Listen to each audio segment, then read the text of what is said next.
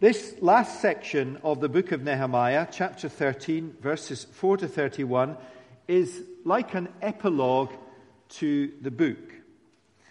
And an epilogue describes how it all turned out in the end. And the events described in Nehemiah chapters 1 through 12 that precede this take place over a very short period of time, a matter of months, 7 to be exact. And the events described in this epilogue at the end of the book are some 12 years later. Nehemiah is no longer in Jerusalem.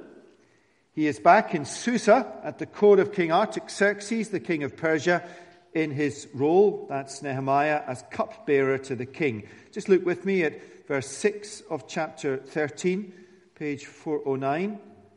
While this was taking place, that is, the events described, I was not in Jerusalem, for in the 32nd year of Artaxerxes, king of Babylon, I went to the king. The 32nd year of King Artaxerxes is 12 years after the events in the book of Nehemiah began. Just to say that Artaxerxes is referred to as the king of Babylon, simply to signify that Persia conquered Babylon. Now that's the first thing I want to note. 12 years later, an epilogue, how it all turned out in the end. And the second comment, before we read, relates to the phrase at the beginning of verse 4. If you just look at that, the phrase reads, now before this, Eliashib the priest, and so on. What does the phrase now before this mean? It can't mean that the events described in 13:4 to 31 took place at an earlier time, because as we've seen from verse 6, they didn't. They're 12 years later. So what does it mean? And you need to take my word for this. It happens 32 times in Ezra and Nehemiah. It doesn't mean before this in a temporal sense. It means before this in a spatial sense. What does that mean? It means in the face of this. So with all this good stuff going on, in light of it, in face of it, before this is what happened. So let's read the epilogue. How did this great period of spiritual reformation in the history of the people of God, and that's what Nehemiah 1 to 12 is, one of the greatest periods of reformation in the history of the people of God, how did it turn out just 12 years later? Chapter 13, reading from verse 4. Now before this, in the face of this, in light of this, Eliashib the priest, who was appointed over the chambers of the house of her God, and who was related to Tobiah, prepared for Tobiah a large chamber where they had previously put the grain offering, the frankincense, the vessels, and the tithes of grain, wine, and oil, which were given by the commandment to the Levites, singers, and gatekeepers, and the contributions for the priest. While this was taking place, I was not in Jerusalem, for in the 32nd year of Artaxerxes, king of Babylon, I went to the king. And after some time I asked leave of the king, and came to Jerusalem. And I then discovered the evil that Eliashib had done for Tobiah, preparing for him a chamber in the courts of the house of God. And I was very angry. And I threw all the household furniture of Tobiah out of the chamber. Then I gave orders, and they cleansed the chambers. And I brought back there the vessels of the house of God, with the grain offering and the frankincense. I also found out that the portions of the Levites had not been given to them, so that the Levites and the singers who did the work had fled each to his field. So I confronted the officials and said, why is the house of God forsaken? And I gathered them together and set them in their stations. Then all Judah brought the tithe of the grain, wine, and oil into the storehouses. And I appointed as treasurers over the storehouses Shelemiah the priest, Zadok the scribe, and Pedaiah of the Levites, and as their assistant Hanan the son of Zaccur, son of Mattaniah, for they were considered reliable, and their duty was to distribute to their brothers. Remember me, O my God, concerning this, and do not wipe out my good deeds that I have done for the house of my God and for his service. In those days I saw in Judah people treading wine presses on the Sabbath and bringing in heaps of grain and loading them in donkeys, and also wine, grapes, figs, and all kinds of loads, which they brought into Jerusalem on the Sabbath day. And I warned them on the day when they sold food. Tyrians also, who lived in the city, brought in fish and all kinds of goods and sold them on the Sabbath to the people of Judah in Jerusalem itself. And I confronted the nobles of Judah and said to them, "What is this evil thing that you are doing, profaning the Sabbath day? Did not your fathers act in this way? And did not our God bring all this disaster on us and on this city? Now you are bringing more wrath on Israel by profaning the Sabbath." As soon as it began to grow dark at the gates of Jerusalem before the Sabbath, I commanded that the doors should be shut and gave orders that they should not be opened until after the Sabbath. And I stationed some of my servants at the gates, that the load might be brought in on the Sabbath day. Then the merchants and sellers of all kinds of wares lodged outside Jerusalem once or twice, but I warned them and said to them, "Why do you lodge outside the wall? If you do so again, I will lay hands on you." From that time on, they did not come on the Sabbath. Then I commanded the Levites that they should purify themselves and come and guard the gates to keep the Sabbath day holy. Remember this also in my favor, O my God, and spare me according to the greatness of your steadfast love. In those days also I saw the Jews who had married women of Ashdod, Ammon, and Moab, and half of their children spoke the language of Ashdod, and they could not speak the language of Judah, but only the language of each people. And I confronted them and cursed them and beat some of them and pulled out their hair. And I made them take an oath in the name of God, saying, "You shall not give your daughters to their sons, or take your daughters for your sons or for yourselves. Did not Solomon, king of Israel, sin on account of such women? Among the many nations there was no king like him, and he was beloved by his God, and God made him king over all of Israel. Nevertheless, foreign women made him even sin. Shall we then listen to you and do all this great evil and act treacherously against our God by marrying foreign women?" And one of the sons of Jehoiada, the son of Eliasib, the high priest, was the son-in-law of Sanballat the Horonite. Therefore I chased him from me. Remember them, O my God, because they have desecrated the priesthood and the covenant of the priesthood and the Levites. Thus I cleansed them from everything foreign, and I established the duties of the priests and Levites, each to his work, and I provided for the wood offering at appointed times and for the first fruits. Remember me, O my God, for good. Amen.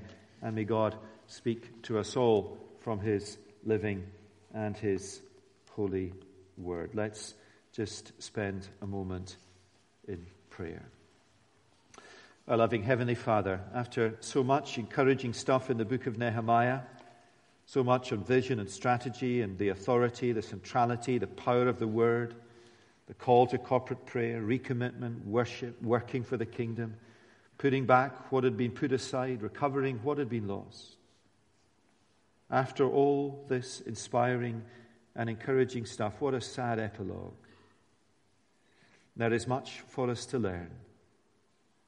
And so will you teach us? And will you enable us to listen and respond in obedience for Jesus' sake? Amen. Now, one of the most encouraging things about reading a passage like that is that it gives you confidence that the Bible is the inspired Word of God. You would not end a book with this kind of epilogue. If this was screened in a cinema, nobody would go because the epilogue is so discouraging and so disappointing. What a sad ending to such a significant period in the history of God's people. For they were indeed heady days in Israel, great days under Nehemiah's leadership, but it's all gone wrong. It is all fallen apart, not in a generation or two, but in 12 years. Now today I want to do two things. I want us to summarize the message of the book and to retrace our steps through it so that when we set it down, we understand its message. And then to take this chapter as the application off the back of the book as a whole. So let me begin by walking us through the message of the book. Now the books of Ezra and Nehemiah, turn back with me to chapter 1 of Nehemiah.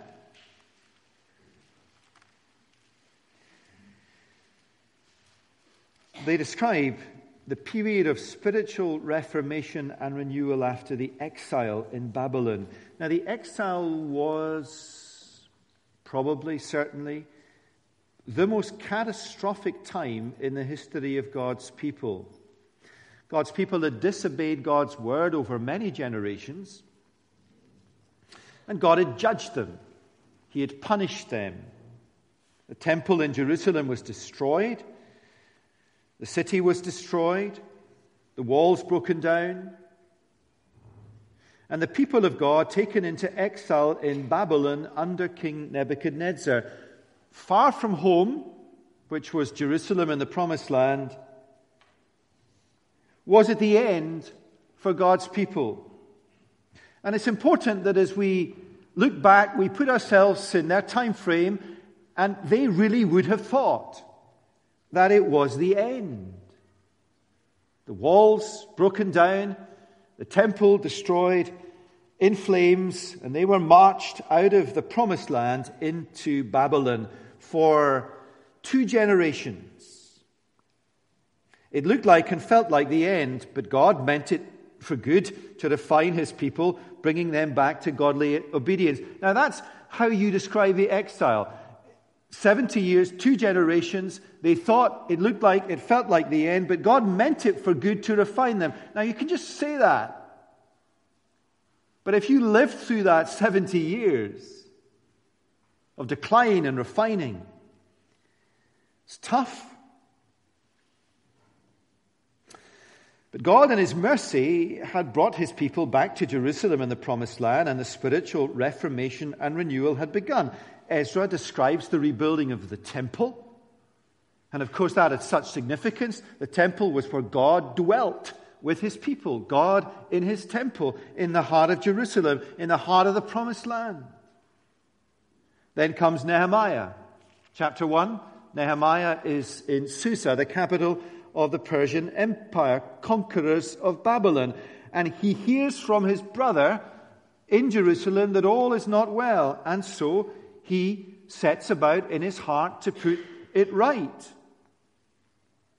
There's lots of building work, physical and spiritual, that needs done. Chapter 2, he goes back to Jerusalem and he surveys the walls. He rides round the walls in the dead of night on his horse, and they're all smashed up. Chapter 3, he galvanizes everybody to work together to shoulder in the building work.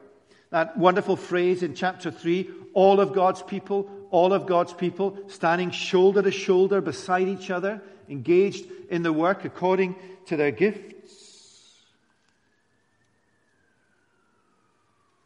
And in our own little tiny physical building project that is this building, or the buying project rather than the building project, that chapter became really instrumental for us, that we might stand shoulder to shoulder in the work. And we did. Chapters 4, 5, and 6, 3 chapters on opposition and setbacks. Flack. Now, I've been told this week by those training for ministry here that I use 6 phrases regularly. Flack is one. But flack is just spot on here. Chapter 4, flack.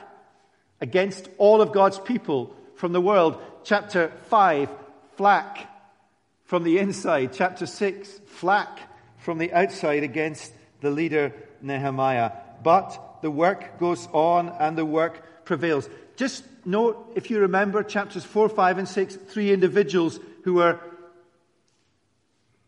most opposed to God's people. You might remember their names. Tobiah, the Ammonite. Sanballat, the Horonite.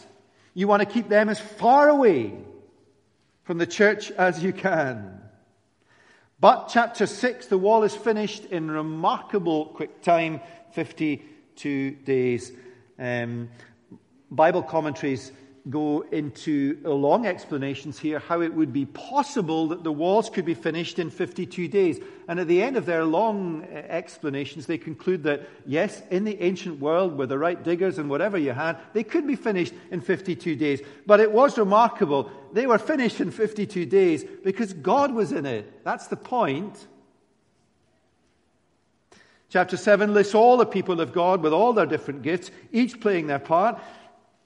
God appoints leaders. Nehemiah was one, others to lead with him, chapter 7. And then follows this glorious section, 8, 9, 10, 11, 12. And what is described in 8, 9, 10, 11, and 12 happens over a really short period of time. We saw these pictures of kids going to camp. KX2, Altnacreesh, Contagious. They last about a week. What's described in 8, 9, 10, 11, 12 lasts about a week. It's like a great big Bible conference. A wonderful time of blessing. A wonderful time of reformation, renewal, and progress. And the great principles we learn from it. Chapter 8, the people of God, all of them, underneath the authority of the Word of God as it is proclaimed. All their ears listening attentively, their hearts, their minds engaged. Chapter 9, the people of God, convicted by the Spirit of God, under the Word of God, give themselves corporately to pray, confessing their sin. But they do not in confession focus on their sin as much as on the glory and the mercy and the sovereignty of God. Chapter 10, the people renew their covenant to their God. Each person makes a serious, personal, public commitment to God. Chapters 11 and 12. The city is repopulated. Men and women, grannies, granddads, boys and girls on the streets of Jerusalem, back in Zion, the city of God. God is in his temple. The temple is built. The walls are up. The people are back singing praises to God. These two choirs marching left and right round the walls in chapter 12 meet at the temple, and all of God's people sing songs to the Lord in Zion, pointing to the new creation at the end of time. And the spiritual principle in all of this is that, again, after 2 generations in Babylon, God's people are back in God's place, Jerusalem, under God's rule, the law of God, as a light to the nations. And God's mission, once again, moves forward. But the question at the end of chapter 12 is, will it last? Just over 10 years later, what is the spiritual state of God's people? Chapter 13, verses 4 to 14. We might describe as the corruption of worship, the temple and all it stands for neglected. And what is described here is blatant corruption. So read with me from verse 4 of 13. Before this, Eliashib the priest, who was appointed over the chambers of the house of our God, the high priest, like the most senior clergyman in the land, who was related to Tobiah, the same Tobiah who was vehemently opposed to God's people, deriding them. Eliashib, the most senior clergyman in the land, who was related to Tobiah, prepared for Tobiah a large chamber. He refurbished a large room in the temple, which should have had the grain offerings, the frankincense, the vessels, and the tithes of grain, the wine and the oil, which were given to the Levite singers and gatekeepers, and it became his home. Now, it's shocking that the high priest got the architects and builders in and refurbished it for his relative Tobiah, the Ammonite, who had done everything within his power to ridicule and oppose God's people. It's the worst form of nepotism. Tobiah was certainly not a believer, and you've got to question the spiritual standing of the high priest who did this. Just 10 years on, corrupt leadership. And the point is here that when those who oppose the people of God, oppose the true living people of God, that is, those who are obedient to his word, when these people have the positions of power and influence at the center, then the rot has really set in. They might look very religious, but they are evil. Another aspect of the corrupt worship was 10 to 14, verses 10 to 14. The people no longer give to the work of the Lord. They're running out of money. Now you see what's going on, and I think that's Nehemiah's intention. This is the point. The stuff that had been put right has gone wrong again. Nehemiah was a godly leader, and he had appointed godly leaders in his stead. But look at the leadership. It's now corrupt 10 years on. Under the word of God, the people of God had responded by giving sacrificially to the work of God, including providing money so the priests could work in the temple. But they're not giving now. What has been put right has gone wrong again.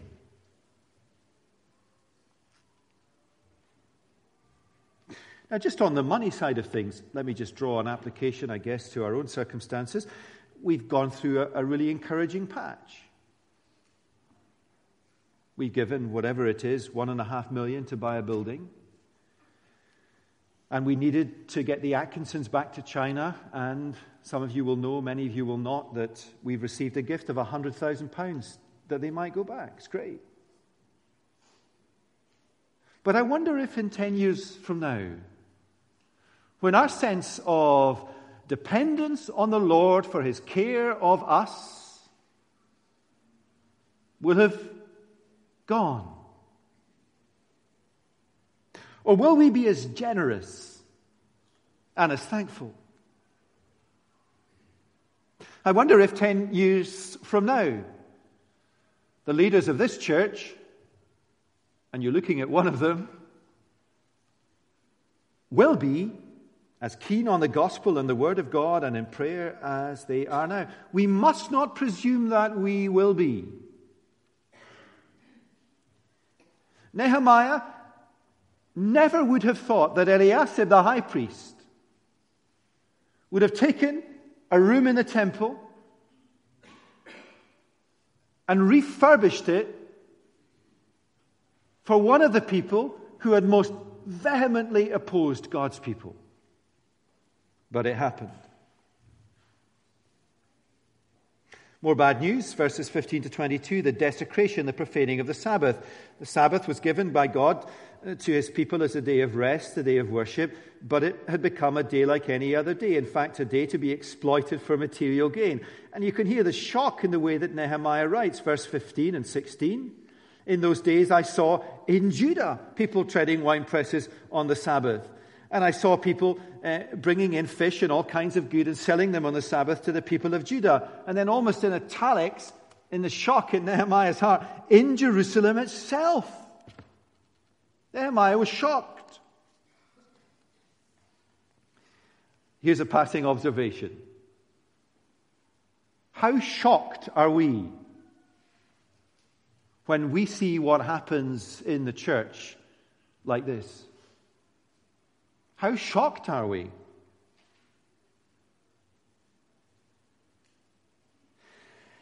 And Nehemiah expresses his shock to the nobles of Judah, verse 15. What is this evil thing that you are doing, profaning the Sabbath day? Did not your fathers act in this way, and did not our God bring all the disaster on us and on the city? Now you are bringing more wrath on Israel by profaning the Sabbath. See what he's saying? This is the same stuff that led to God putting you into exile. This is the stuff that we just put right. And now we're going back. Don't you realize that God's wrath and judgment will come?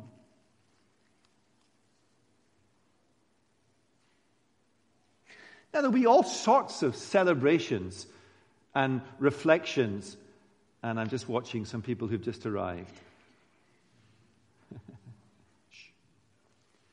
There'll be all sorts of celebrations and reflections on the Reformation and its 500 years this year. You see, the camp, Contagious, is going to study the Reformation. And what they will study is what was put right then to bring the church back to Nehemiah chapter 8, the Bible, Nehemiah chapter 9, prayer, Nehemiah chapter 10, covenant renewal. And the astute spiritual observers will see that that same stuff needs to be put right now.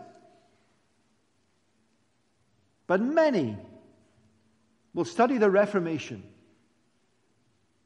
and not ever think that the state of the church today is as in such need as it was then. And that's what Nehemiah is saying. He's expressing his shock. He says, don't you see that this is exactly the stuff that led to us going into exile, and you're doing it again? In these verses 14 to 22, money rears its ugly head again. It always does. Like the world around them, they're corrupted by worth, by material gain, by the values of the world. God's people are called to be distinctive, to be different. And there's one other act of disobedience Nehemiah highlights here. It's in verses 22 to 30. Disobedience in the sexual realm. God's people marrying unbelievers. Verses 23 and 24. In those days, when I also saw the Jews who had married women of Ashdod, Ammon, and Moab, and half of their children spoke the language of Ashdod, and they could not speak the language of Judah, but only the language of each people. They are sobering verses. The consequences are seen in the next generation. The children no longer speak the language of God. A single generation's compromise can have such significant consequences. It's a striking application, I think, in any generation, is what will we do for the generation that succeeds us? Now that comes right down to our homes, those of us who have children. Are our children familiar with the language of God in our homes?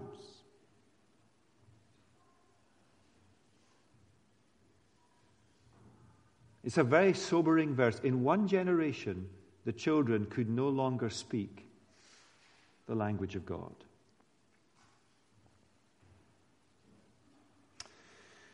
Now, I'm well aware of the pastoral complexities of these issues in verses 28, 27, believers marrying unbelievers. But nonetheless, God's word says what it says. The corruption of worship, the desecration of the temple, weak leadership, not giving to the work of God, the desecration and profaning of the Sabbath, the corruption of wealth, the loss of distinctiveness, the loss of a distinctive morality. And you see, then and now, the issues often come home to roost in these same realms. The corruption of worship, money, morality, a loss of distinctiveness. And it all comes down to a simple disobedience of the Word of God. Andy Robertson is preaching on a really tough passage tonight at the end of the Sermon on the Mount. Do pray for him as he preaches on that. It's the passage when the Lord Jesus confronts people at eternity and they say, "We knew you," and Jesus says, "You don't. You never did." And the distinction is not between Christians and non-Christians. The distinction is between real believers and look-like believers. How do you know? How do you know if you are a genuine believer sitting in church this morning? And let's not wait till tonight because you might not be here to hear this. How do you know if you are a genuine believer? How do you know if your church is real? And we need to have the confidence and convictions in our day to say there are real churches and there are dying, dead churches. Let's not imbibe the PC of our world in every way. How do you know if you're real as a Christian? Because you are trying and failing, no doubt, like me, but trying to live by the Word of God. That's the acid test.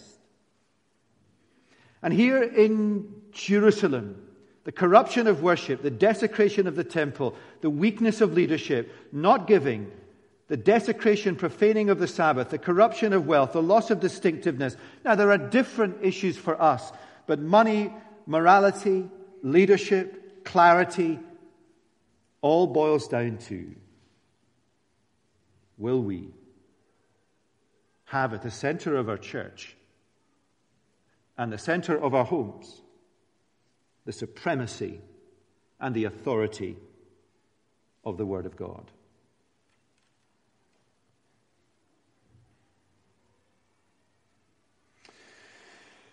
But in Nehemiah, we have a courageous leader. You could well understand that Nehemiah, back in Susa, a long way from Jerusalem, 10 years older, might well have despaired and had no heart to sort this out. I mean, you could well understand that. You could well understand that. I mean, it's just 12 years later. He hears that God's people are in great distress, just like they were in chapter 1. And what does he do? He asks again for permission from the king to go back.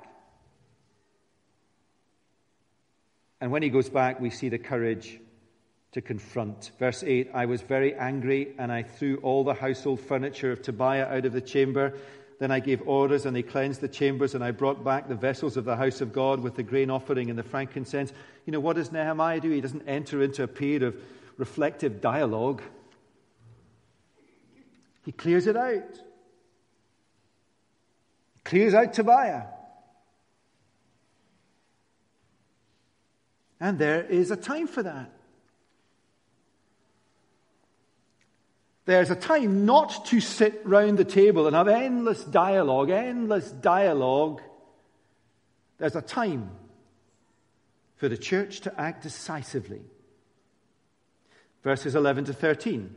I confronted the officials and said, why is the house of God forsaken? And he went on to reappoint new officials. Verses 17 to 22, in response to the profaning of the Sabbath. Then I confronted the nobles of Judah and said to them, why is this evil thing that you are doing, profaning the Sabbath day? And he stopped all this stuff going on the Sabbath. Verses 25 to 29, in response to the loss of moral distinctiveness, I confronted them and cursed them and beat some of them and pulled out their hair, and I made them take an oath in the name of God, saying, you shall not give your daughters to their sons or take their daughters for your sons or for yourselves. Remember chapter 8? All the people gathered together, took an oath upon their heads that they would not turn away from the word of God. And all that Nehemiah is doing here is reminding them of that. It is the most loving thing you can do pastorally, to say to someone who is, I guess, entering into a relationship that is contrary to the Word of God, the most loving thing you can do for them is to say no. It is. And you can only do it in the context of a church, a community of faith, because they know you love them when you say it. Courage to confront and sort out how rare that is. What drove Nehemiah? What gave him the zeal to sort this out was not because he was an abrasive, confrontational personality. He just wasn't.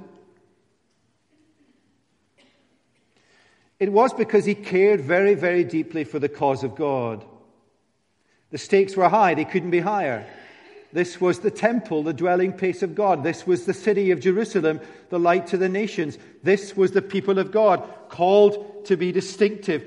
What was at stake? No less than the mission of God to the world. I'm reminded of the ordination promises ministers make. I made. Are not zeal for the glory of God and the salvation of all people your chief inducements to enter the holy ministry? They are, and if they really are, then zeal for the glory of God will necessitate at times confrontation. A courageous leader, but a humble, broken man, conscious of his sin, who seems, and this is a kind of resolution as we come to the end of Nehemiah, a humble, broken man who seems to have lost any hope for the future. That's the sentiment, I think, of his praying that punctuates this chapter. Look with me. Remember me, O my God, concerning this, And do not wipe out my good deeds, my loyal covenant act that I have done for the house of my God and for his service. Remember this also in my favor, O my God, and spare me according to the greatness of your steadfast love. Remember me, O my God, for good. This is not self-righteousness. They are the prayers of a broken-hearted man who really sees no hope. All he can see is a tiny remnant, just like Daniel at the end of the exile. Daniel prays, my Lord, what shall be the outcome? Nehemiah prays, remember me, O my God, for good. You might remember the prayer in Nehemiah 9, that wonderful prayer of restoration. It ends like chapter 13 on a whimper. Here's the end of that prayer in chapter 9. Behold, our God, we are in great distress. And so the epilogue to the book of Nehemiah is not the triumph of Reformation.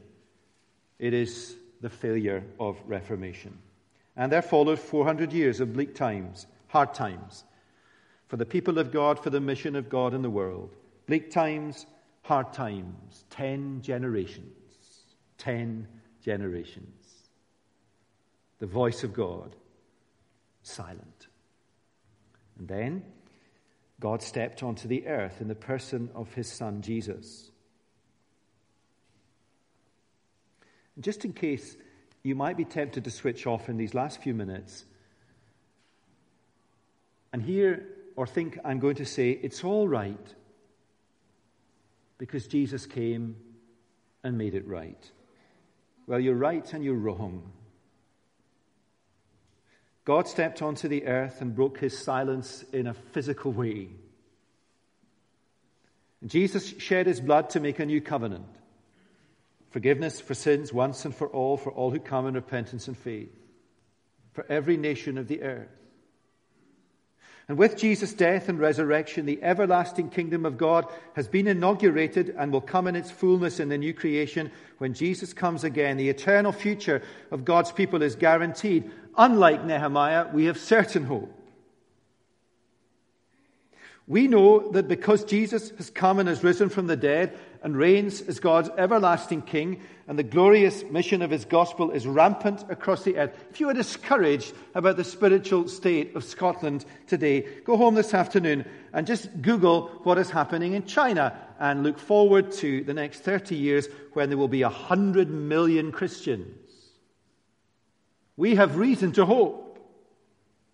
And so for us, there is another epilogue to Nehemiah, and that epilogue is the New Testament and the glorious truths it describes. So we have reason to sing.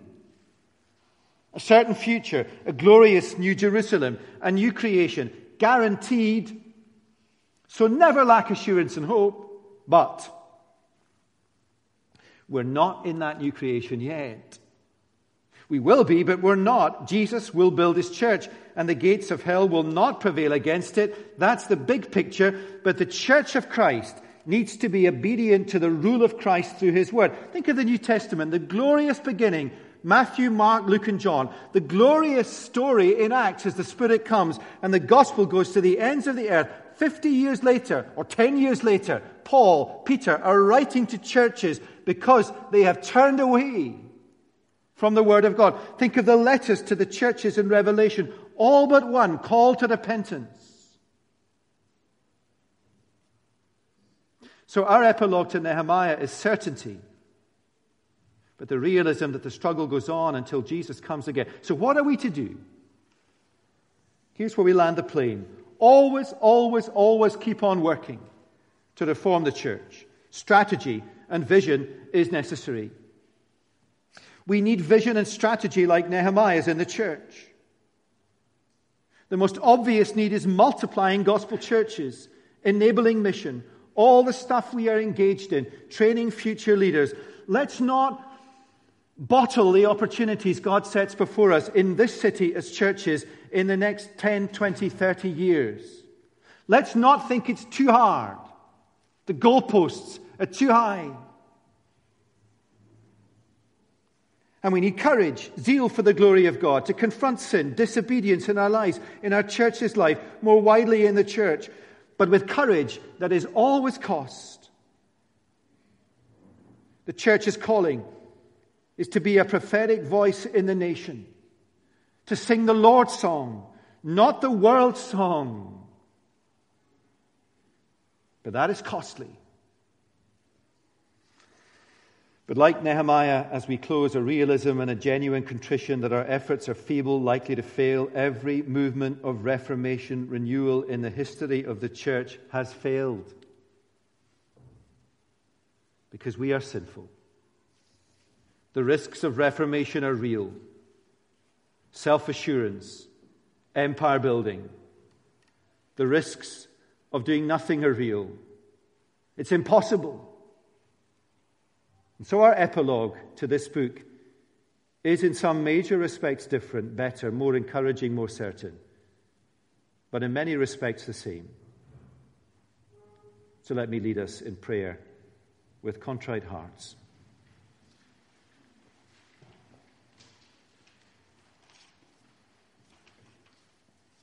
Our Father, like the people of God then, we are in great distress.